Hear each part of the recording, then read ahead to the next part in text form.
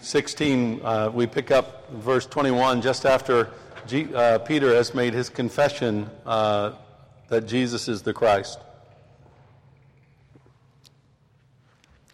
From that time, Jesus began to show his disciples that he must go to Jerusalem and suffer many things from the elders and chief priests and scribes, and be killed, and on the third day be raised. And Peter took him aside and began to rebuke him, saying, "Far be it from you, Lord. This shall never happen to you." But Jesus turned and said to Peter, "Get behind me, Satan. You are a hindrance to me, for you are not setting your mind on the things of God, but on the things of man." And then to 1 Peter, the 5th chapter, we'll pick up halfway through verse 5 and read down through verse 11.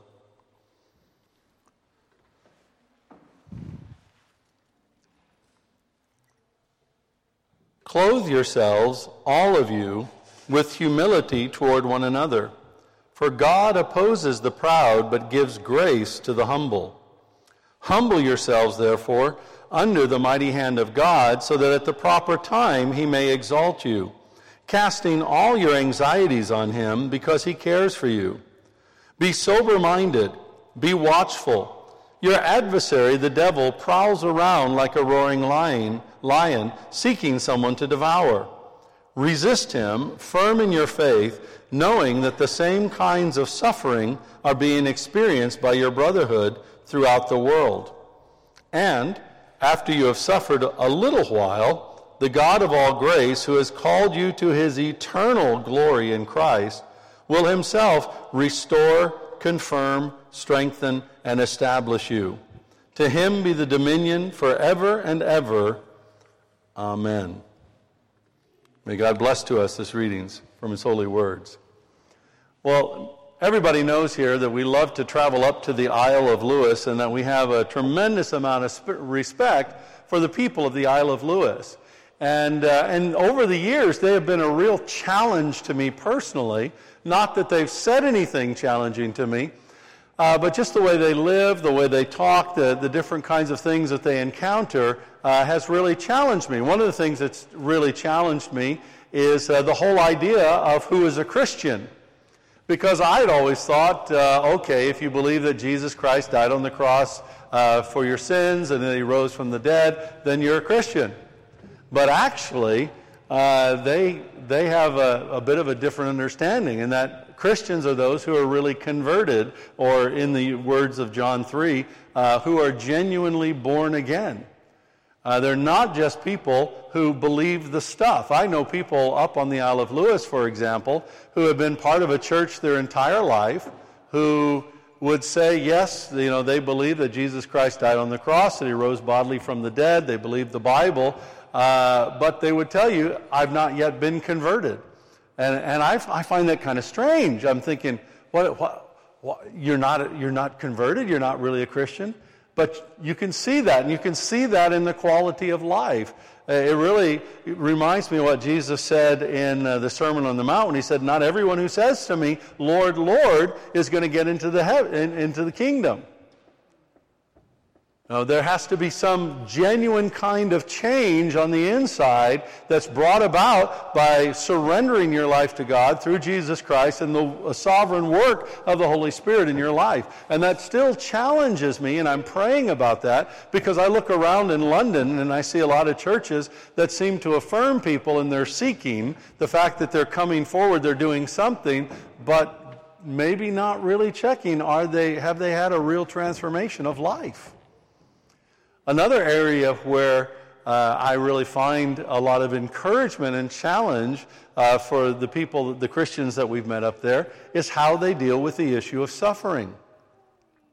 And this is one of those areas where you see this whole conversion kind of experience, a real sense of being born again, makes so much difference. Because we have seen so many people up there that are happy, they're joyful, they really love Jesus, they're really walking with the Lord. But when we sit and hear their stories are filled with so much pain and so much suffering and so much difficulty, and yet none of them that I've heard, I'm sure some do, but none of them have complained about this. Instead, they have frequently talked about how God was walking with them through these times of real difficulty, through these times of real suffering. It's as if they've taken on board really what Jesus said, that no man is above his master, and that, what happens to Jesus will happen to us, and how Jesus went and he talked to the disciples openly. And he said, guys, these are the things that I'm going to have to suffer. I'm going to be rejected. I'm going to be abused. I'm going to be mistreated. I'm going to be flogged. I'm going to have all these things happen to me. And ultimately, I'm going to get crucified. Jesus understood that he was going to walk through suffering. And so often our response as Christians are a bit like the response of Peter, who says, oh, well, far be it from you, Lord. This should never happen. There should never be suffering. Suffering shouldn't occur. Suffering should not happen. And notice what Jesus said. He didn't say, oh, yeah, Peter, you're right. After all, I am God's son, so I can avoid all this suffering. I'll just leapfrog to the empty tomb. He didn't say that. He said, get behind me, Satan, because you are being a hindrance to me. Even Jesus found this whole attitude that there shouldn't be suffering, that we won't suffer, that we won't have a difficult time, as a hindrance to him. And certainly the folks up on the Isle of Lewis have been an encouragement to me in this, in how, not to say that suffering is okay, not to say that it's good, but to know how God walks with us through suffering. And for the people that we've encountered, the Christians we've talked to, and it's not only Christian leaders, it's people like yourselves in the pews that we've talked to consistently. They talk about how their faith has grown through suffering and how their faith has taken them through suffering. And the Lord this past week, he spoke something very profound to me as he was telling me what to talk about today. He said this: a church with people who are not afraid to suffer cannot be defeated. A church with people who are not afraid to suffer cannot be defeated. We need this kind of faith. We need the faith that will take us through suffering, as well as the faith that will help us grow through suffering. Not the faith the anti-faith that causes us to run away from suffering. Now, no one will say that suffering is good, and no one asks for suffering. In fact, Jesus teaches us not to ask for suffering.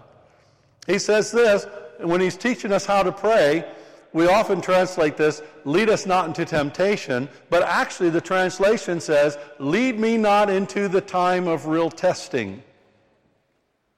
I don't want to go through suffering. And I'm asking that God will keep me from suffering, but I know that when God takes me into suffering, or I go into suffering, sometimes because of my own mistakes, sometimes because of what the world is doing, I don't always know why it's happening, but I know when I go into suffering that it's God that's going to lead me through suffering, and I know that we have to have faith if we're going to get the benefit of suffering and at the same time survive suffering. Now remember what we said faith is.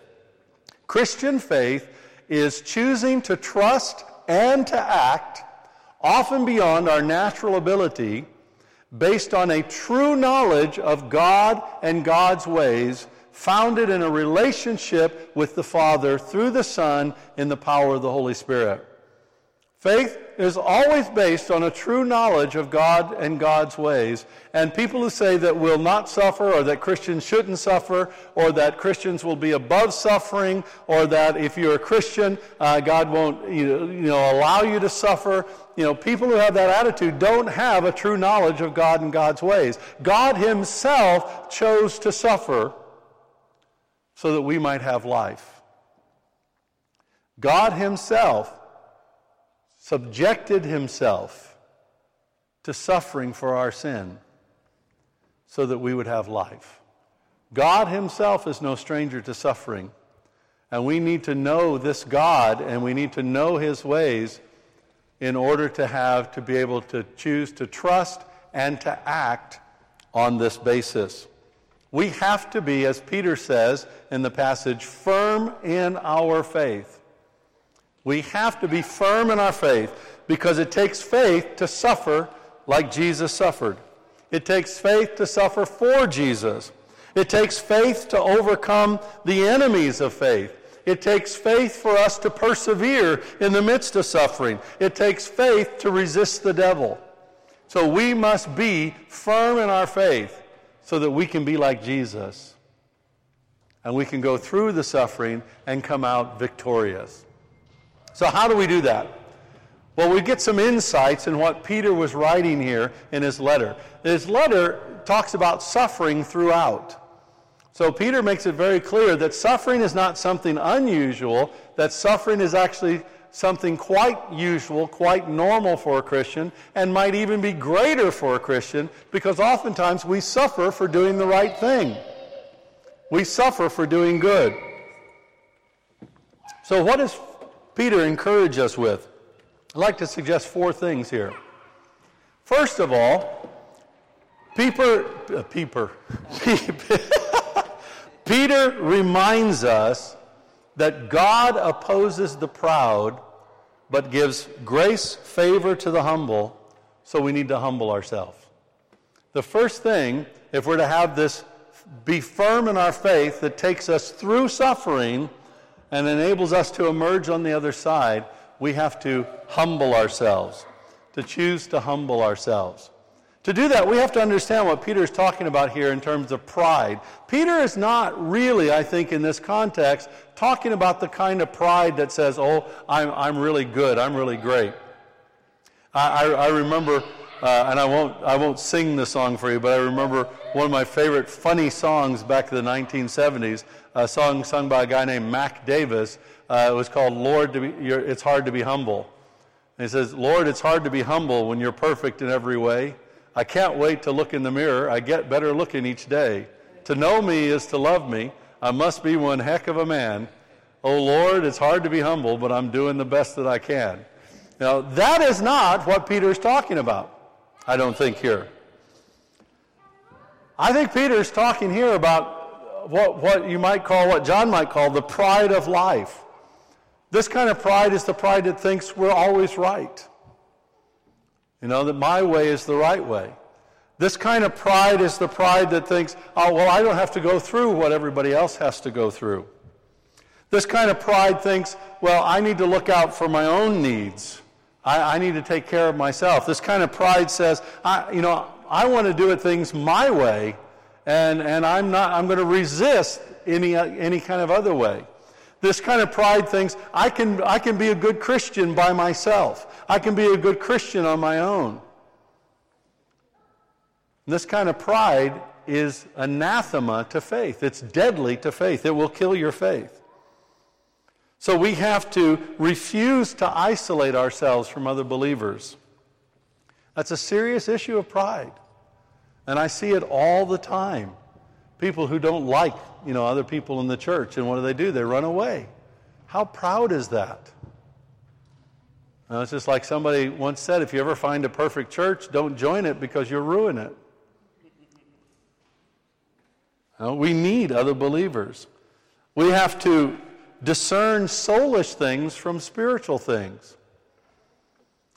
I mean, we saw this last week. The Ravellos and Karen and I, we were at a conference, and there were a few times that people were ministering, and it didn't feel like a godly thing. It didn't feel like flowing with the Spirit. Although, they're talking spiritual stuff, but we felt like it was more the movement of people and the desires of people than the movement of the Spirit of God. Unless we think, oh, that's really terrible, and we would never do that, don't be deceived, because we do that all the time. We do that all the time. We need to distinguish presumption from obedience. There are many times presumption is thinking, well, because this is what the thought that's in my mind, this must be God's will. And just because an idea comes into your mind doesn't mean that it's the will of God, even if it's a good idea or a Christian idea. And a lot of times we have these ideas that pop up that are not really from God, They're not bad things. We're wanting the best. We want to do the best kind of thing. But it's not really from God. It's more a part of our imagination. But instead of checking in with God and with others to see if it's really from the Lord, we plunge ahead and do what we think we should be doing.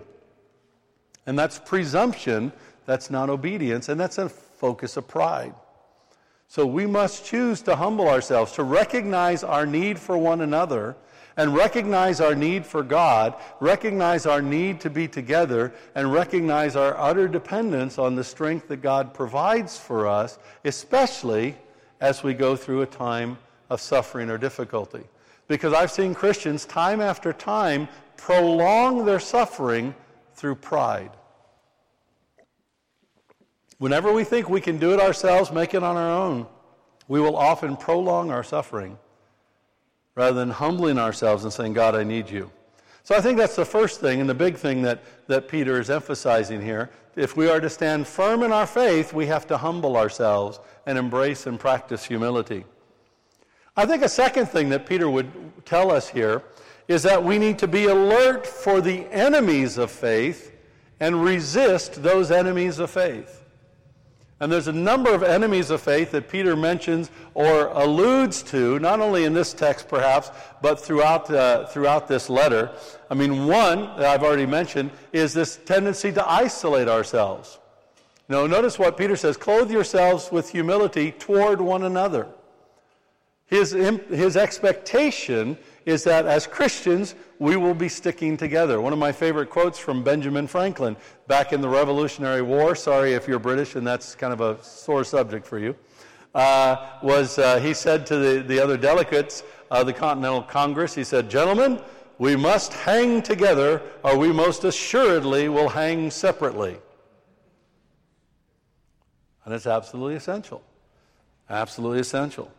Another enemy of our faith is a big one here Peter talks about, is anxiety. Anxiety is really prevalent in our society today, and it is easy for us to get caught up with anxiety, this disturbing sense of unease because of something uncertain. It's really easy to get caught up in that, and when we embrace anxiety, we release faith. You cannot hold both anxiety and faith together. They're mutually exclusive.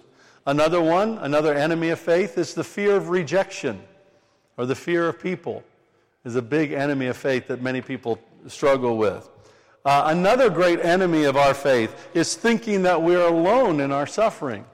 It's interesting here that Peter is encouraging the guys and says, listen, know that your suffering is being experienced by Christians all around the world. As soon as we think that somehow we're singled out or we're different than everybody else or we're suffering more than everybody else, that will begin to undermine our faith. And we need to understand we have a solidarity in our suffering with all of our brothers and sisters around the globe who are suffering as well, many of whom are suffering much more deeply and fully than we are. Another enemy of faith is this misunderstanding of suffering that I talked about earlier. Many people think that if you suffer, that must mean you don't have faith, or that if you suffer, that somehow you've done something wrong, that God is punishing you. And these things are not true. And if we misunderstand suffering, then oftentimes it will undermine our faith. A final enemy of faith here is what I call capitulation. In other words, giving in and giving up. So many times when we face suffering and difficulty, we quit. But I tell you, I have learned something over the years.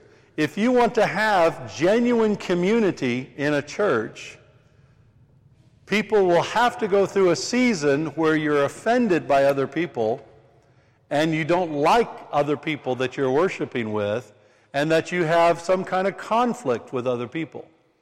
And if you don't go through a time of conflict and struggling and difficulty, you'll never get to the depths of real community.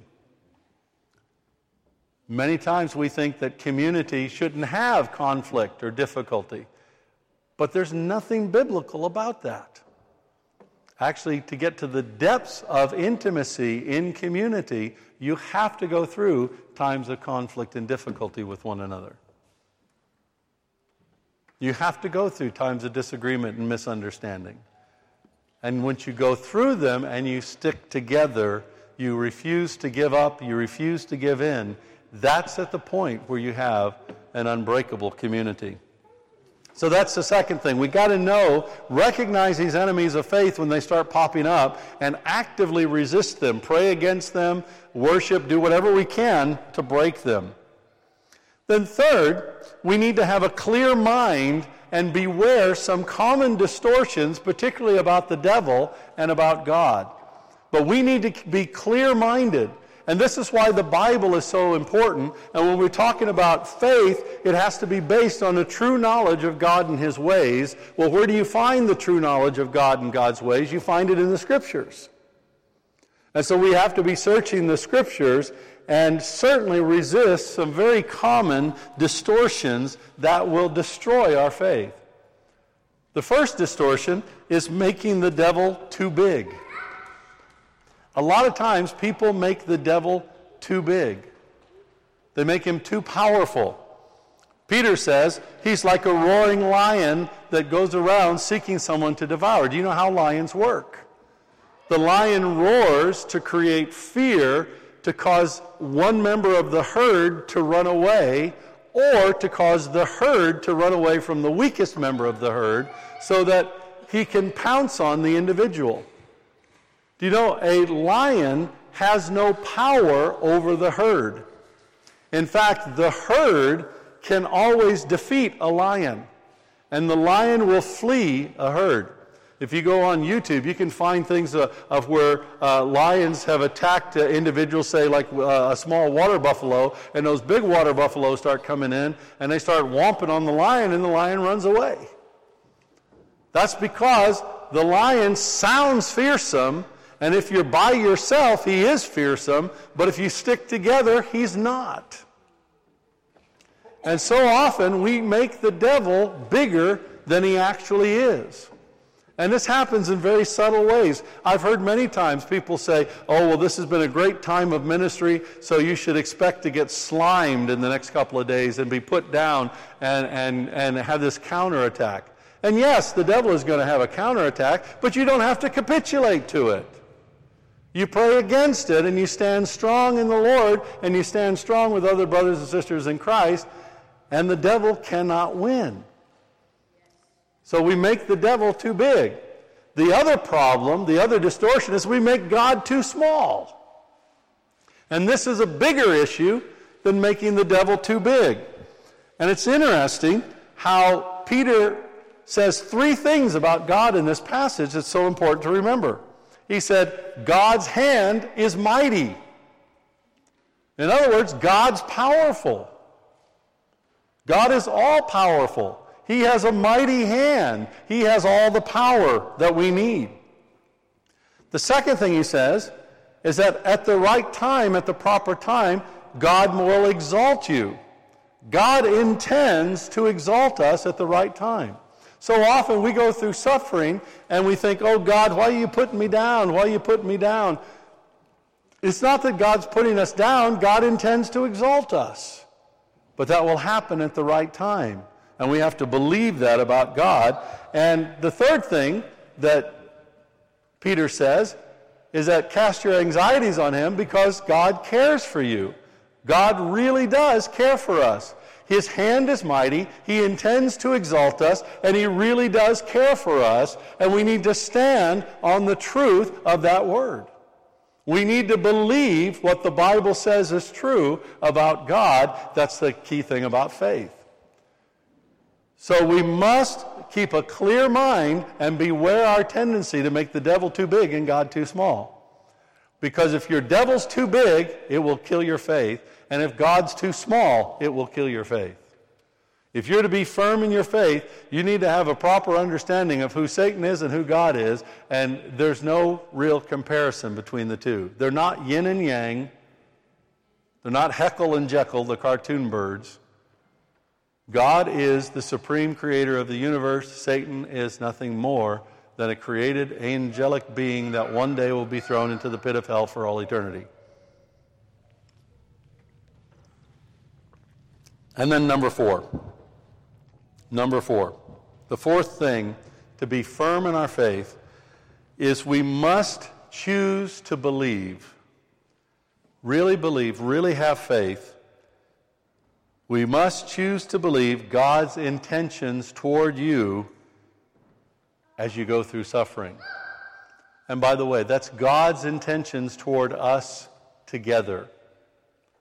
There's no intention here toward you individually, although you individually obviously benefit. So often when we read the word you in the Bible, in English, we read the singular like he's talking about me. Almost every time the word you occurs in the New Testament, it's talking about all of us together. If you were in the southern parts of the United States, you'd say y'all. Y'all. If you're up in Minnesota, you'd say "yous guys." "Yous guys" is kind of the plural there. But it's us together, and we must believe God's intentions toward us together as we go through suffering. As we're in the midst of suffering, we must believe God's intentions. And this God is the God who is all grace, according to Peter, and who has called us to his eternal glory. And it's amazing how Peter is contrasting here the brief time of suffering and the word eternal. So what are God's intentions toward you, toward us together, that we all benefit individually and we all benefit corporately as we go through suffering? Peter gives us 4 words. He says his intention first is to restore us. This means he's going to repair the situation. He's going to put it in order. He's going to set right the unfavorable circumstances that we find ourselves in. There have been so many times in my life when I've gone through extended periods of suffering, and the Lord brings me out onto the other side, and he restores me and brings me back to health and to wholeness. And I know one day I might go through a period of suffering that results in my death, but then I have confidence that I'm going to come out on the other side of my death perfectly restored in health and wholeness. So he's going to restore us. The second thing he's going to do for us, his second intention, is to confirm us. He's going to make us fast, as in steadfast. He's going to support us. When you go through suffering and you come out on the other side, there is a dynamic that happens in you where you know that you know that you know that you are God's child. And you know that you know that you know your eternal destiny is set in the Lord. That's the work of the Lord here. The third thing, the third promise here that we need to choose to believe is that God will strengthen us. He's going to strengthen us. Now, what does this mean? He's going to make us tough. He's going to make us durable. As we go through the battles, we get hardened in a good sense. That's God's purpose. To make us tough, to make us strong. I often quote Robert Schuller, the American pastor who's gone to be with the Lord many years ago. He was the first big televangelist in many respects. He set up something called the Crystal Cathedral in California. I'm not, a completely big fan of Robert Schuller, but I love what he said. And he'd say this almost every Sunday. He'd come out and he'd come out and he says, "Tough times never last, but tough people do." I just love that. Well, it just really, obviously, it's really stuck with me. And that's what God's doing. He's making us into tough people as we go through the tough times, so that we will last, so that we will have durability. So the promise is that we have to believe he's going to restore us, he's going to confirm us, he's going to strengthen us, and finally he's going to establish us. He is going to put us on a firm foundation that nothing can wash away. It's the same kind of idea where Jesus said, the wise man built his house on a rock, the foolish man built his house on the sand. Well, the idea of building your house on the rock, that's what God is doing. He's building your house, our house together, on the rock that suffering and difficulty and floods will not sweep it away. And we have to believe these things. And believing these things, I tell you, if you're going through suffering, it's not something you're going to feel like doing. But believing these things is a choice that we can make in the power of the Holy Spirit. A choice we can make in the power of the Holy Spirit. So we must humble ourselves. We must resist these enemies of faith. We must be clear-headed, clear-minded, and resist making Satan too big and God too small. And we must choose to believe that God's intentions toward us are good, and that He will indeed restore, confirm, strengthen, and establish us. And as we do this, we will be firm in our faith, and that will take us through the times of suffering that we will have. This will help us to ensure that we grow in faith through our suffering, that as we experience suffering and endure, our faith will grow. And in addition, our faith is also what will take us through suffering to emerge victorious in Jesus Christ. It really is true that a church with people who are not afraid to suffer, a church with people who remain firm in their faith in the midst of suffering, is a church that cannot be defeated. And that is God's desire for us, and that is God's intention for us. But that intention certainly starts with a real commitment, a real surrender to Jesus Christ as Lord and Savior. We have to surrender ourselves completely and say, God, I am yours. I believe that Jesus died on the cross. I believe He rose from the dead. Fill me with your Holy Spirit and transform me into a new creation. We need that encounter with God's Spirit. Otherwise, we can't walk by faith. But then we need to say, God, fill me with this faith, this kind of faith that will take me through suffering to emerge victorious.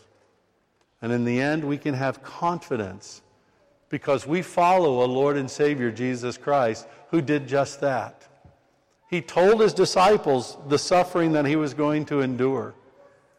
He told them what was going to happen. And He told them that there was going to be a resurrection. And indeed, everything He told them came to pass, just as He said it would. And therefore, we can have confidence that everything God has told us will come to pass as we embrace this faith and go through suffering, trusting in God, His goodness and His good intentions for us, relying on the power of the Holy Spirit, and following the example of our Lord Jesus. Let's pray. Lord God, we love You and we honor You. And Lord, we thank You that You give us the ability to go through suffering.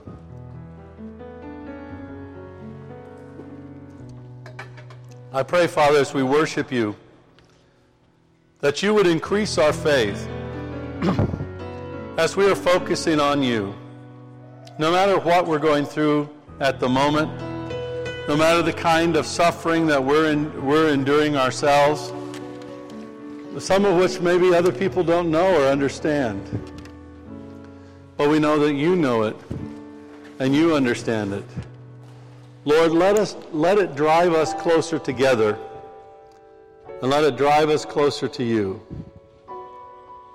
And help us to remain steady and faithful, established, strengthened, confirmed, restored, to Your glory and praise. We love You and we worship You and thank You. Through Jesus Christ our Lord. Amen.